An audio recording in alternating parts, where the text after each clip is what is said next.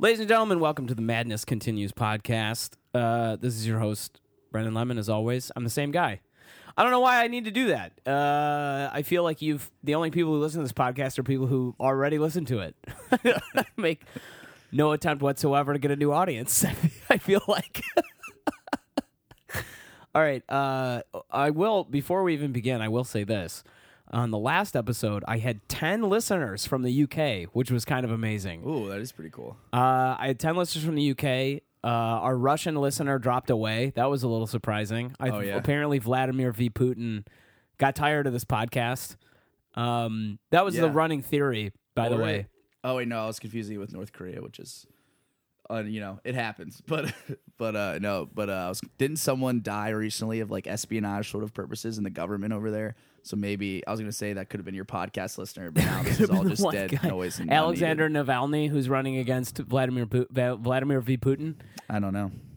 The guest that we have, this lovely baritone voice that you hear coming across our second microphone, is none other than Matt Baker, who is a comedian and filmmaker now here in Chicago. And I wanted to have him on the podcast for a few different reasons. One, because I want to draw more attention to his film Ghosted, which was recently released, I guess, on Vimeo. Pardon me. Because I think everybody should take a look at it. It's a really, really good movie. And then also to kind of dive into a handful of other things, I think, around movie making and around basically, I think what made you decide to go into it. And we'll get into that in a second. But ostensibly, the point of this podcast, just to remind everybody and Matt, is we live in a very tumultuous, sort of crazy time. All kinds of future shock, present shock, things going on in the world. It's hard to get a sense even of yourself in this world, let alone try to go out on a project of filmmaking, which I think in itself can be kind of an existential dilemma, having attempted to do it more than once myself and never completed it properly. So the point of this podcast is, I think, try to draw the straws out of this bird's nest of life, and I think that being able to create something amongst all of that entropy is a great example of having done that, because filmmaking is a process, it feels like, of drawing out all of those straws from a huge number of things that have to be all handled properly over any given amount of time to actually complete the project. So I hope that wasn't way too loquacious of an introduction. No, I mean, I appreciate all of that. I can echo some of those sentiments for sure. Yeah, it's funny, whenever I'm on a podcast, I never know when it's appropriate time to come in, because sometimes when there's a lot of voices, whatever. I don't. Every time I'm in my head right to start, but appreciate you having me. No, that's a good way to. It's really hard to I guess, keep perspective when everything's going on, because when you have the script or whatever and you're trying to make it and then everything's changing around and trying to decide which ideas you still feel like have merit, and then what you're going to commit to and make it from start to finish is definitely, the whole time I was making it, I was thinking of other projects that I really wanted to do, and it was kind of a struggle to stay present while making it, initially from the get-go. And then after our first couple of shoots, I was like, I actually think this is going to be cool. So, yeah. Well, what I want to know how long of a process it was from the original idea through the writing to the completion. But before that, why don't you describe to everybody listening? A lot of my listeners come from Cora and are not from Chicago. Not from Chicago. As you know, 10 people in the UK have no idea who you are. Okay, well, so hello. Yeah. So what was the question? The question was, why don't you describe the movie and to my audience, and you can kind of talk about it a little bit, and I think maybe that's a good place to start. Okay, I'm trying to decide where to draw the line and not spoil anything. Should the 10 people in the UK be so motivated to watch this thing? But essentially, so it's called Ghosted. I wrote it before the show came out on Fox with Adam Scott and Craig, what's his last name? Robinson? Yeah, Craig Robinson, very funny guy. So then when that came out, I was like, damn it, I already wrote something with that same name. But so it's centered around, that's a plot centered around two people who match on Bumble and go on 2 dates. You only see the second date, and they really hit it off. And then it's kind of, it explores the world in which these characters live.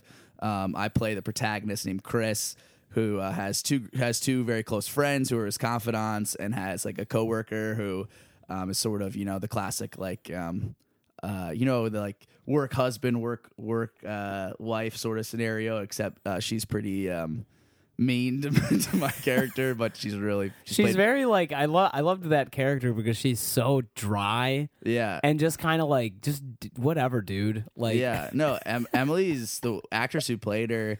Is a good friend of mine, Emily Walters, and she's hysterical. Like, she's one of my closest friends, and I improvise with her on occasion. And she's really, really funny. And what was really funny about her part too is when I wrote that part for her. Like, it was based on another person I know, but I wrote it with the intention of Emily portraying this character. And I sent her the script, and I said, "Hey, I just named the character Emily." In hindsight, I wish I had changed it, but I named the character Emily, and I sent it to her via her secret Gmail account. If she hears this, she'll be so pissed. She has a secret Gmail that only 4 people know. Wait, about. what? Why? Yeah, she has another MSN people? account that she does all her business with, but I'm like one of like 6 people who know that she's on Gmail. She doesn't want to have people G-chat her. I don't know. She's like a truly hysterical person. Because, very that funny. super popular and interruptive G-chat that's always ruining our days. I don't know. I'm never going to share that I said this with her because she's really pissed at me. But anyway. That's cool. Me and you and 10 people in the UK are the 10 only people ones in who the know. UK do not G-chat Emily. But I sent it to her, and then I sent it to her before rehearsal we had for like an improv show, and she came up to me and I was like, "So, what'd you think of your part?" And she was like, "Oh my God, do you think I treat you like that?" like she thought that I wrote it because the character was Emily. Oh man, that's so funny. Yeah, but then she was really funny, and you treat me so nice, just like in the script. Yeah. Like, and I had to be like, no, like I just thought you would play it well, like because I thought like your timing is very funny. It is. It was good. Yeah, I was like, if you use that timing in this character, you'll be very good. So he's kind of that world, the Chicago, like living and working in Chicago, working in the Loop.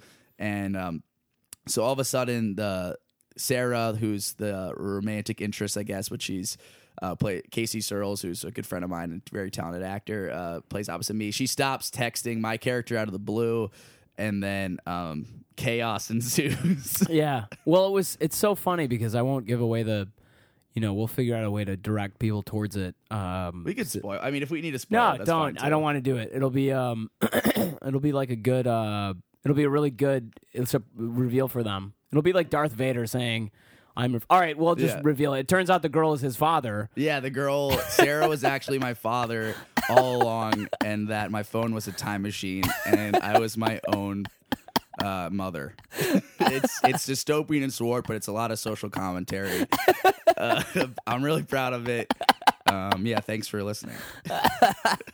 Oh my gosh. It's so we won't ruin the surprise, but I was amazed because your character really what was I going to say? I was going to say I think your character really deals like you I want to back up even further. Your character deals with this existential angst like very well in the movie. What I thought was very interesting is that again, I've attempted more than once to make some kind of visual project like a short film or a web series or something, and my ship is run always aground in the shoal that is just fucking doing that because it's completely nuts. And I was very impressed with not only how that you got it done, period. Yeah. But then also how good it actually looked, how good it sounded, because sound design is very challenging. It is challenging. And I thought how you developed the story and the pacing of the film was so good because it was like it's so hard to, and again, like you guys will put the link in the description so you can go take a look at it, but like I was very impressed with like how you actually paced the film such that it was very naturally there was ups and downs and backs and forths, and there was punctuated by humor. Like how did you do that? I just want to straight out ask, like because there's people listening to the show. I should tell you that a lot of my audience comes from Quora, and people are trying to do shit like this with their lives. Yeah, and I'm just really impressed with the fact that you were able to do it. So, like, how the fuck did you do it, man? Well, thank you. Appreciate those kind words. Well, I will say a couple of things. Number one, I think a step that gets overlooked now that I myself overlooked until like I had a director of photography, Matt Mahaffey, who was really good to work with. He's a good friend of mine. And he was pretty adamant that we needed to storyboard it and get down all the shots and the transitions and making sure every piece of the puzzle, if you will, was like intentional. There was an intent behind it. There was a purpose. It can succeed or it can fail, but there's an intended purpose with everything. And I found as a director that I needed that, because initially I was like more casual about everything. Like I wrote this funny script that I really liked and I wanted to cast my friends. And then, you know, when the ball actually starts getting rolling, like how do you do that? And like I'd had actors who were friends of mine, but they still had legitimate questions about their character, about the scene, about the comedy beats, if you will. And and there was a handful of times where I was like, I wasn't quite sure. So then I would like pause it and then really think about it. Like, okay, why are we doing this? So I think it gave the dialogue more weight, and like the pacing of it, I do think came out because of storyboarding, and I do think it was a well-written script, personally. And then how to... Yeah. I'm biased, but I did. Yeah. I wrote the script. Oh, and, don't break an arm jerking yourself off over there. Sorry. No, I'm just... it was. I thought it was yeah. well written. I thought it was... that's good advice, I feel like, is just actually filling in every step of the process. Yeah. Because I've never storyboarded something, and I feel like Yeah. that's probably where a lot of that stuff fell off. Yeah, exactly. Because also you have to realize how realistic something is. Like there was a couple of things that I had ideas for. For example, there's a scene where my character is looking at a screen print and getting very emotional at it. Originally, I wrote that as I wanted to be in the Museum of Art, like looking. That beat was supposed to be me looking at the Museum of Art, a painting, like a really terribly sad Renaissance painting, and instead of I'm crying, right? And then the angle reveals that it's me actually ignoring the painting and looking at the read receipt on my phone, which I thought was really funny. And then that is a hilarious. Yeah, that would have been really good to. Yeah, and that was the one place that told me no. They told you couldn't shoot there? They told me I couldn't film there because they have strict guidelines, and basically anything you film there needs to like directly enhance the Chicago Institute of Art. And I sent him this ridiculous thing back. I'm like, oh, it will. You don't even know. Like I'm making this movie. That is so stupid of them. I was bummed, but then actually I liked what ended up coming out. I liked more because one thing that was really cool was I'd made some changes in the script and some things were improvised. But one thing, Casey is really good at screen printing. And as we made this movie, we developed like a friendship, and she and I often talk about dating. Like that's as we all do, but like me and her specifically, I feel like we have really interesting conversations around dating. And she was telling me how whenever a guy she tells them about like some of her passions, like screen printing and improv or whatever, and they don't show an inherent interest, which is just there or not there. You know, some people can fake it, but she gets upset, like, as anyone would. Like, and I was like, oh, what if your character did screen printing and my character was interested in it? Like, that will make our chemistry more, natural. She's like, yeah, that's a good idea. So then the one scene where we're walking home and talking about it, her screen prints, and my character's genuinely interested. She, like, I think related to that and was able to be more affectionate towards me, or like putting out vibes like more in that way.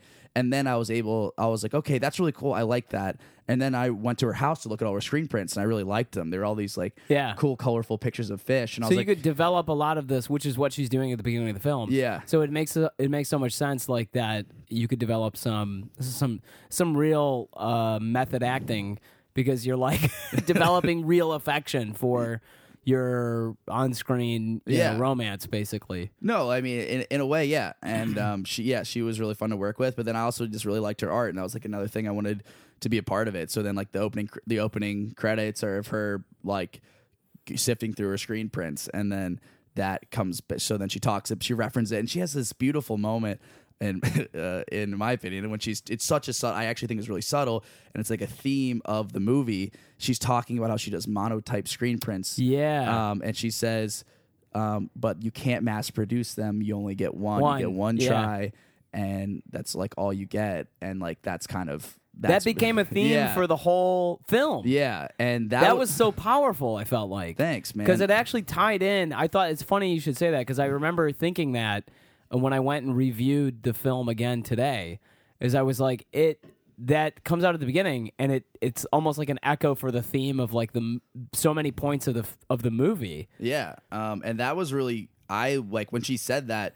A lot of that whole scene was maddening to edit. I edited the film as well, and like that scene was maddening to edit because I was like, I really want this walk home. We know what we need to say, but I want it to be all improvised so it sounds organic. You know? See, and that's what was going to be my next question was how much of that was written, because a lot of it felt very organic and very like, and this is an interesting because it's sort of maybe a Chicago style of filmmaking, because what's his name who produces Easy? I'm gonna forget this. Will. Oh man, Chamberlain. I wish I had my phone now. I will remember it in a minute. But the guy who produces Easy and has produced Drinking Buddies and a handful of other films. Okay. A lot of his movies have points of dialogue that he's like, I just want the actors to improvise with each other. But it's interesting because it's like some points of a film I can imagine you're like, I need you, this is a line that needs to be delivered, these are the things that need to be said, but then other points are sort of opened up, and as somebody who both wrote and directed the movie, you have a vision of what you're looking to do. Yeah. And that allows you to incorporate those things into it, especially when you're the actor in the scene, I guess. Yeah, that was that like is a component I think I definitely struggled with initially because I think a strength of mine is like writing dialogue. I think I write good dialogue, but I'm also, the actors have different, instincts, and for a while, sometimes like there was a couple of times where I was like, oh, like, and I'm a crazy person, so in my head I'm like all the characters are talking in my head, And I'm like, I'm writing it and when I'm on set, and then when their actors aren't quite doing that, I'm like, how do I get what I want? And then I kind of had to check my ego a bit and be like, well, these are really taunted people, and their instincts Maybe are I telling should trust them to actually do something. Yeah. And then that scene in particular was really good because then that's one of my favorite scenes is the walking home from the bar part because it sounds so natural to me. Like, I really like it. It was. I thought it was great. I'm really, again, from beginning to end, I thought the whole thing was great, especially for your first. This is really your first film. So walk me back through. How did you make the decision to actually go commit to doing this? Okay. And when did that happen? So I guess just context of everything. It's a little indulgent, but I'll go there. Like I'm sure you're similar. I've wanted to be a comedian and like filmmaker since I was about 9. Like I think my first memory of wanting to do that while I was like in 3rd grade, and I asked my parents for my birthday if I could have a bunch of friends over to film Santa Claus Secret Agent movie. And I ended up chickening out because from asking them or from filming it? From filming it. So you had them all over. I did, yeah, and then we played. We just played. Sorry, guys. Yeah, so that was like the seed early on. Yeah. And then I ended up making my first but even then, hold on, but even then I love that story because the wanting to, it's such a vulnerable, you have to be so vulnerable. Yeah, it's because you're like, I'm committing time and maybe money and my reputation and my whatever social capital I happen to accrue with these people toward this vision that could and that is not, I don't even know how this is going to turn out. Yeah. You know what I mean?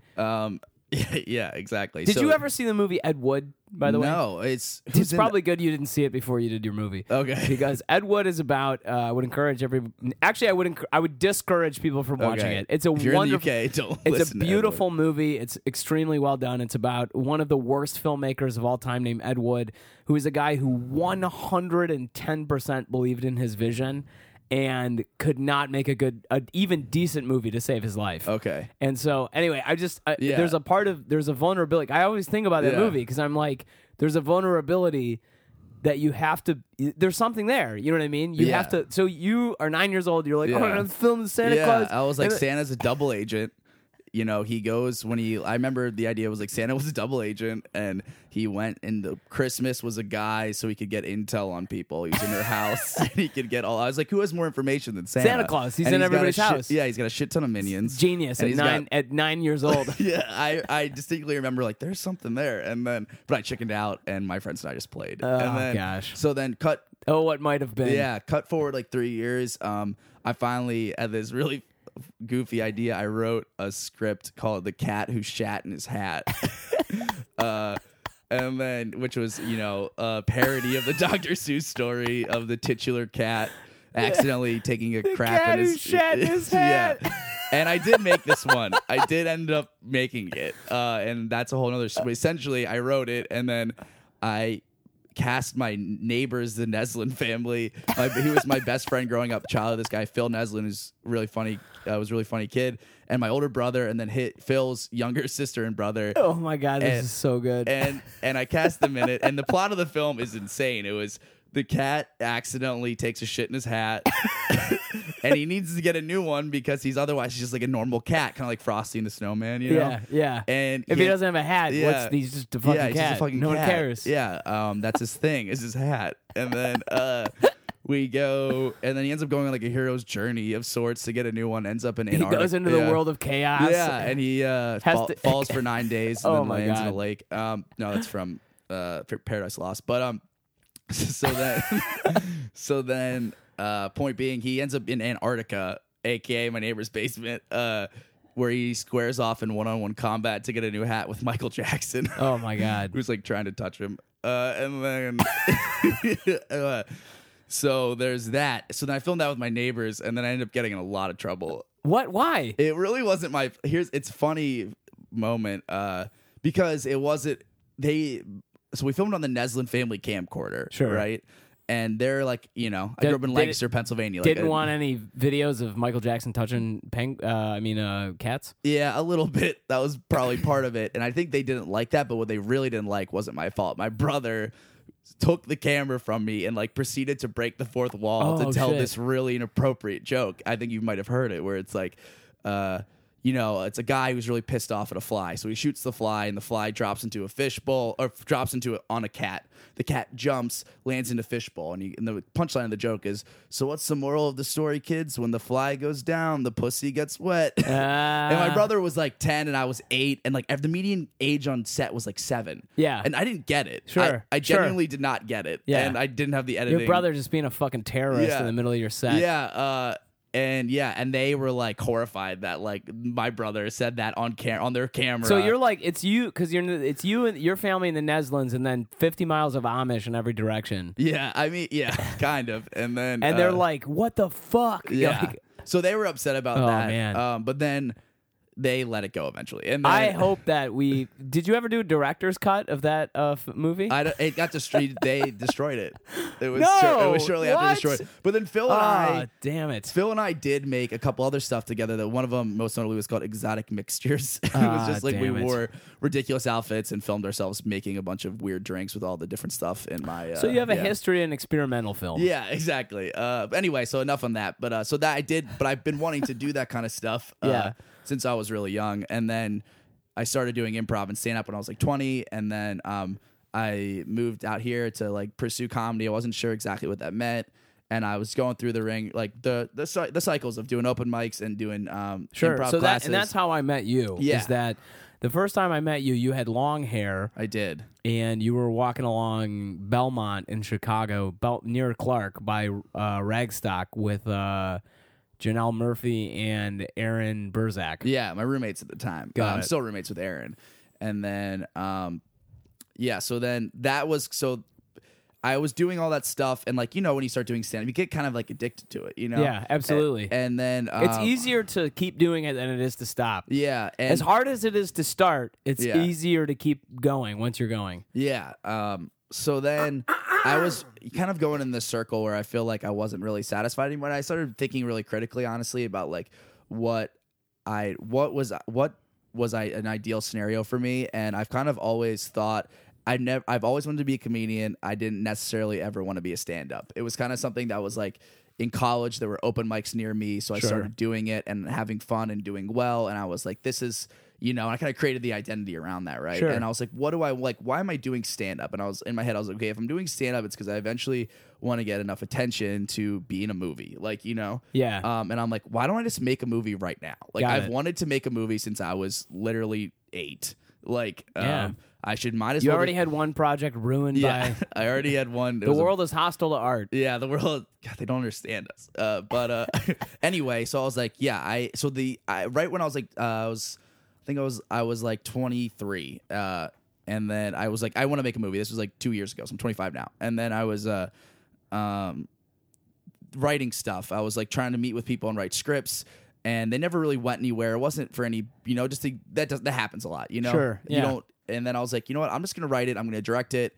And once I have something written, and I love writing scripts, it's a big passion of mine. Like I can crank out a script, no problem. Whether it's good or not is up for debate. But I really like writing scripts. I like reading scripts. They have any script you want, essentially. If you like The Longest Yard, I don't know why it's the first one I thought of. .pdf and Google, you'll find it on the internet. Yeah, you And can find them all over. Yeah, so I read scripts every day on my phone on the train usually. Oh, that's cool. Yeah, and then so I started thinking about what's something I could actually film. So you, just to draw this out a little bit, so you immersed yourself basically in as much of kind of the you created a kind of script. Matt's phone just clattered to the floor of this apartment. You kind of created almost a movie writing consciousness by cultivating sort of a lot of that over and over a period of time. Yeah, I mean, it's harder because it's like, Which is the first step of the creative process, is immersion. definitely. I think it's really important. I think not a lot of people, I think there's a subset of people who are instantly like judgmental. Or you ask them what their favorite, they want to make a movie. What's your favorite movie? I don't know. Everything's shit nowadays. It's like, oh, why the fuck are you making it? You know what I mean? Yeah. I don't think that's that many people, but I have encountered some. And then, so I was like, what do I like? What are things that I really like? And sometimes you can't really explain. Sure. Why I like one of my favorite movies, if not my favorite movie, might be The Life Aquatic With Steve Zissou. And I cannot tell you why I like it. Like, Really? It's whimsical. I Sure. can tell you why. Do I you like like Wes Anderson films in it. general? I do like Wes. Not all of them. My girlfriend Gloria Scott loves Wes Yeah. Anderson films. I like. They hit a certain note, They and there's a do. vibration, and it's not like anything else that you watch. Yeah, I agree. It's aesthetically amazing to look at as well. Yeah. So, he does yeah, a very good job. Anyway, yeah, so I agree with that. So I was like really, immersed is a good word. So I was like, yeah, looking at that kind of stuff. And then I was like, what's something I can actually film? And that's really tricky. It's like you want to have this imagination, but you also have to like, Constraints. yeah, you have to realize you can't make everything. Yeah, but people say art from adversity, and I think that there's something true to that. What's interesting is you mentioned it earlier. You said, yeah, he's a crap like Chris. He's a guy who's based in Chicago. He works in the Loop. But what's very interesting about your story is like, although it's set in Chicago, you could it's relatable to just about anybody who lives anywhere, is kind of how it felt. Yeah. I was like watching it thinking, this is probably feels relevant to a lot of people's lives. Yeah, I do think You could just as easily be in Davenport, Iowa. I and- agree. I mean, I'm sure the nature of courtship's a bit different from place to place, but essentially we all have smartphones now. We all are Sure. doing the apps. And you're even if it single, isn't and about then- the app, well, I mean, here's the thing: that's the inciting incident of the story. Yeah. but it could be No, just you anything. meet someone. it Yeah, could be you know. anything else. For sure. So then I started writing. I thought I was in my head. One thing that really made me laugh, and I was considering doing a stand-up bit about it, and I couldn't quite articulate a good punchline for it, was the idea when someone doesn't text you back. Well, this is going to spoil the movie, but Well, I mean, it's called Ghosted. yeah, okay. The thing was like, when someone doesn't text you back, my first instinct is always to worry, and the person is always fine. Like, and I was like, I'm always like, oh my, are they okay? Like, you know What's what I mean? I mean, I'm so awesome. They couldn't lose interest. Yeah, or just in general, even with friends when they don't, Sure. and people get busy or whatever. But I'm Yeah. like, this person would respond, and I'm like, what if this person didn't because they were dead? And I was like laughing. I just thought that was funny and interesting. Yeah. So I was like, okay, well, I'm gonna write like something about that. So Yeah. then I wrote like a 33-page script, and then sent it to some friends, and I got some feedback, and then I rewrote another draft, and that's actually when I wrote the scene for Tristan. I knew there needed to be, in my head, I was like, there needs to be one more scene, I think, to get to my character, like, Well, really. hold on a second. Yeah. So let's back up. So you sent this to a bunch of your friends, and they give you feedback. Yeah. So it's like, I sent two people. What was their feedback, and how did you choose those friends? Because what I think is interesting is that there's a lot of times where I wrote a whole web series for when I was living in Boulder, Colorado, Yeah. that I really liked. And just so everybody's aware on this podcast, I'm actually an internationally award-winning playwright. Oh, You yeah? didn't know that about me. It's I not. didn't. It's not something that I talk about very Yes. often. Yeah. I wrote a play that won an award in Paris. Okay. And so I'm a rather good writer, I think. Okay. But, I'd agree. I mean, I don't know, but if you won an award in Paris, I will take. Sure. I will And take so you. I say this only because I wrote this web series and sent it off to a group of Yeah. people and got like a whole lot of them didn't give me any feedback. They Oh, just yeah? were just like, oh, yeah, I didn't finish it. And then a whole bunch of other ones got back feedback that was completely irrelevant to what like I was writing, where they were like, you know what I think would be cool is instead of these were people in Boulder, they were like bananas on the moon. And you're like, what the fuck? And then there's the third group that I sent them to got back, maybe a little bit of feedback, but it wasn't terribly like, constructive. So my question to you, I guess, is how did you choose those people? And what was that like? What feedback did they get back with? It was good feedback. So I sent it to Mike Tabicro and Emily Walters, who are in the got movie. It. Okay, cool. They're like my closest friends in Chicago, Sure. and I like collaborating with them a lot. Mike, by the way, and Emily are both hilarious in the film. So yeah, for definitely. I think Mike's character is legitimately like so fucking funny. He really is. Yeah. And so funny to the point that, and Emily as well, as I remember watching going, I feel like these are maybe, did Matt like hire these actors? Yeah, like, they're really good. And I mean, I'm aware of Mike from Facebook and the Chicago scene, although I've never really met him. Yeah. But I was like, they're so good. Yeah. No, they're both really talented, and I like them a lot, obviously. So then I would send it to Mike, and I sent it to Emily as well. And Emily, she gave me some feedback that was like mostly... She went like line by line and kind of gave me different stuff. Like here, like I had some dialogue that wasn't as lean as it could be, and Emily was pretty good. It was just like, when it was a little superfluous, or she thought she'd it was be like, "Why don't you just cut some of this down?" She made some suggestions there that was very like practical. Got it. And then asked me some questions about her character. I remember she was like, "Well, how is?" Because she originally was like, "Yeah, do you think I talk to you like this?" And then, but she was like, "Well, why is my character so confident?" And I go, "She's not necessarily confident. She's just savvy. Like she knows like she's that. just a smart person. Yeah, she just knows like if what's up with like dating. Like she knows that if someone's not responding to you, it's not because they're dead. It's because they don't like you. Like stuff like that. Yeah, yeah. So then I was able to answer some questions to her, and then she gave me that stuff. Mike was like. He didn't give me a whole lot, but he said he originally in the scene I had his character not good at racquetball because Mike isn't good at racquetball. I mean, we don't play often at all. That was the only time we've played. We've said we've wanted to play because we had a lot of fun that day. But I wrote it out of convenience, and Mike was kind of like, he was funny because Mike's gay, and he was like, well, I'm sure there are gay people in the world who are bad at racquetball. I just don't know like what message that sends.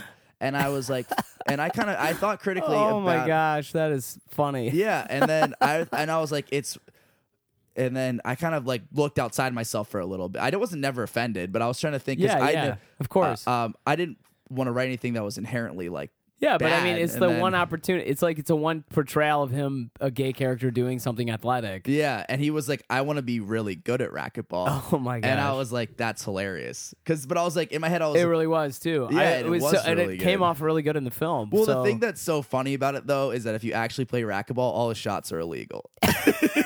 None of his shots were at all legal.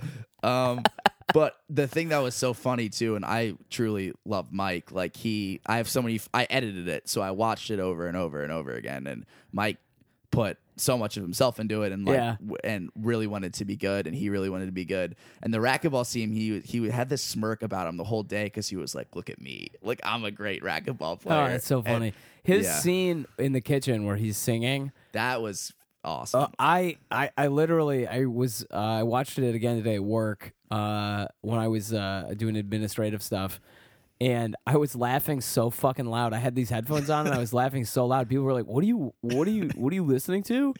And I was like, I can't even. I can't. Thanks, man. Even. No, it's serious. That was day good. was really that was improvised as well. But so how many days? And we're coming up on time here in a little bit. Okay. But how many days did you shoot this for? I mean, how many shooting took days? A long time. Yeah, there was definitely moments seasons where I was changed. Like, I feel like, right? They did. That took a while. So I wrote it in September of last year, and then I started filming in January because Patton, the guy who plays Adam, moved to New York. Got it. And he was moving February 1st. So we were like, he told us that like right after like January 5th. So we're like, shit, we gotta get all this stuff. We gotta done film next immediately. week, like And I was like, in a way, I think it really got me going. Like, okay, if you want to do this, now's the time. So I started doing it then January, and then I was still like doing a lot of stand up and improv at that time. Sure. So then, just trying to navigate everyone's schedule was really difficult. So we shot all the way up until like May, and then there were pickups randomly throughout the summer of like shots on trains or like fronts of buildings for like establishing shots. Yeah. So yeah, that's kind of, it took a long time. So how did you get first of all, did you what was your budget for the movie? I spent, let's see here. The only money I spent was Matt Mahaffey, the director of photography. We brokered a deal essentially that was I would buy a cinema grade camera for the project if he got to keep it, and then he would work it off for me, and that was $2,300. And that's really the what was the camera?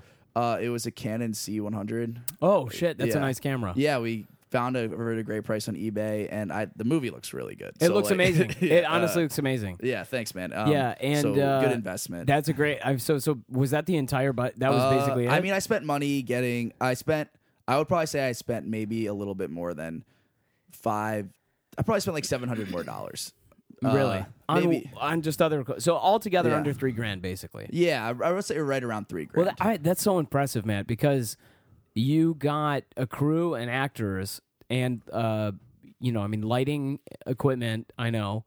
And all of this stuff all together, edited it yourself, all for under $3,000, basically in a year. That's pretty impressive. Thanks, man. I'm very proud of it. Yeah, but also I got like that was one of the coolest things because too. think about this. I just want everybody listening to understand this. This is a year-long process, basically from writing through shooting over months of time, getting lots and lots of takes. And most people have never been on a movie set, but I have.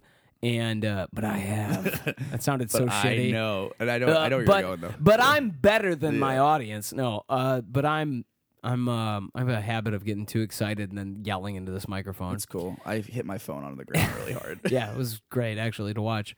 It was the reason I liked watching it was I liked watching. I waited for a moment to see what you were gonna do. You were like, yeah, fine, it's fine. I don't need it right now. Plus, I'd have to I knew that I had the quick fantasy in my head. If I reach for it, the earbuds are gonna like pop out. Yeah, so I just left it. No, what I was gonna say is, so I've been on a movie set before, and I'm aware of people don't understand this, but even small independent projects have long amounts of time to do very small amounts of things. Yeah, everything takes you have to much be longer super, than you think. way longer. And like, so for example, the party that you guys have, I was watching that going, I bet this was 2 weeks of work, like in their apartment. Well, yes and no. So that was a long night for sure. Yeah, we started at like 7. I invited a bunch of people on Facebook and then hounded them individually via text, being like, "Hey," because Patton was moving, so we're like, "Patton's we have moving." to do this. Yeah, I was like, "Come see Patton." I was using that as currency. Yeah, like, that's so good. Yeah, and the reason I gave Mike. One of the reasons I gave Mike a producer credit is Mike bought all the food that night. Got it. And like bought I paid for the pizza, but he got all the beer and all the appetizers. Sure, and, he's like, the guy who made the extras happen. Yeah, and then he also like hosted multiple scenes are shot at his house and whatever. So we did. This is why this was so put together, is because it's like it doesn't feel at no point in the film does it feel like this is a low budget, no budget film. Yeah, it feels like a film that you had a budget for. Thanks, and like, man. Yeah. I think it looks really good, so I'm very proud of that. But yeah, so then we did that, and then we shot from like 7 p.m. to 2 in the morning, and then in the morning we all woke up, and then we did the boys brunch scene, which maybe it's a great scene. Yeah, my favorite scene.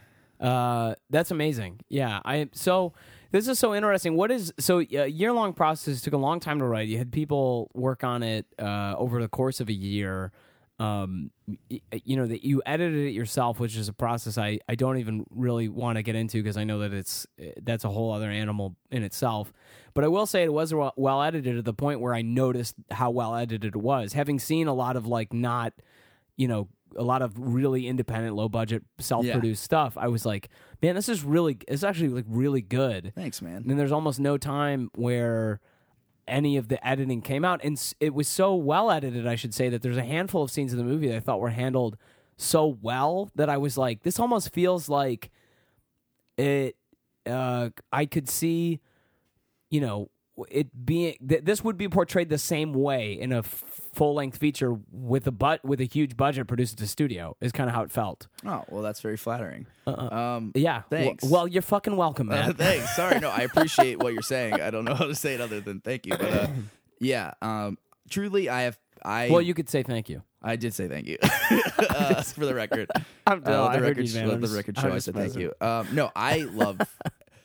There are things that are painstaking about filmmaking, but I really have passion for like every part of the process. Like my dream, I want someone to see this and be like, hey, I really like this. Here's X amount of dollars to do it all over again. Like, Oh, that'd be so cool. yeah, like Well, Dove Simmons, who was a guy who was an influence on me early on. He runs a film academy that Quentin Tarantino went to, actually, I think, and he had a great quote, which is like, if you want to make a $20,000 budget movie, you have to make a $2,000 budget movie, and if you can make if you want to make a $2,000, you have to make a $200, and you made a $3,000 budget movie.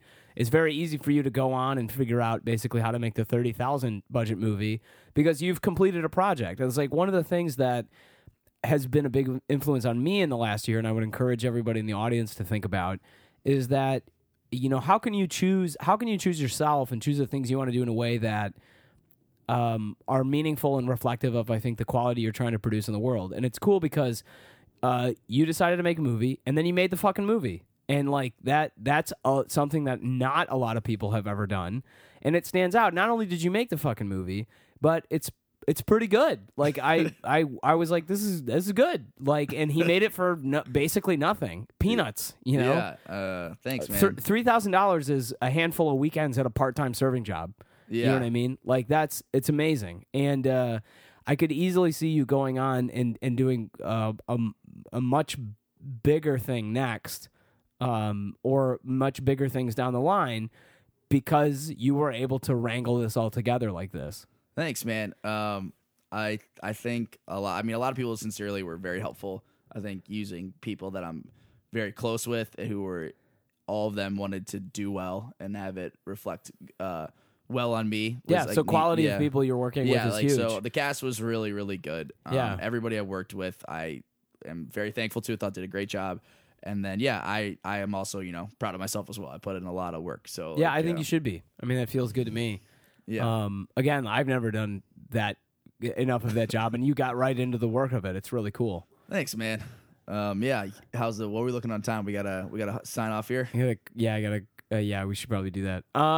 So where can somebody find it? Where can somebody get at you? Okay. It's a little tricky right now because I am trying to get distribution in 2018, so I have it privately uploaded to Vimeo. The password's emojis. You can so we'll put the link. That's the password. Yeah. Emojis. EMOJIS. Yeah.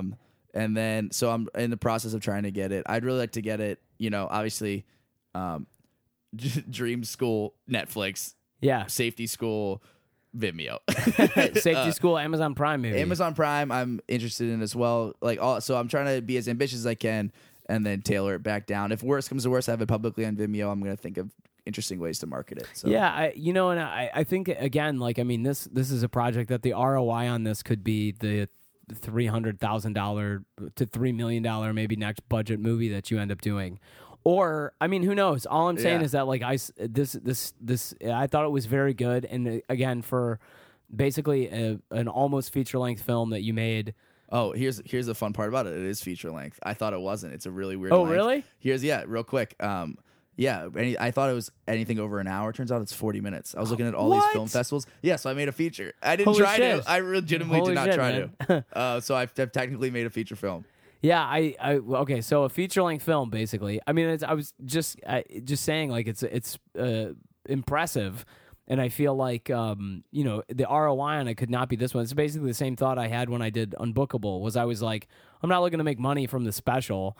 I'm just looking to see how it could lead to bigger things, and it did. And this is the same kind of thing. I'm hopeful. You chose yourself, you chose your business, and to move on from there. And I think it's a great platform to have you come up from. So Thanks, man. yeah, I'm very, this is one of these cool things about being in the scene in Chicago a little bit, is that I run into people who I'm like, this person's going to probably be somewhere in a few years. I feel like you're very easily one of those people. Oh, so thanks, Brandon. Appreciate that. you're welcome. Well, anything else before we sign off here, man?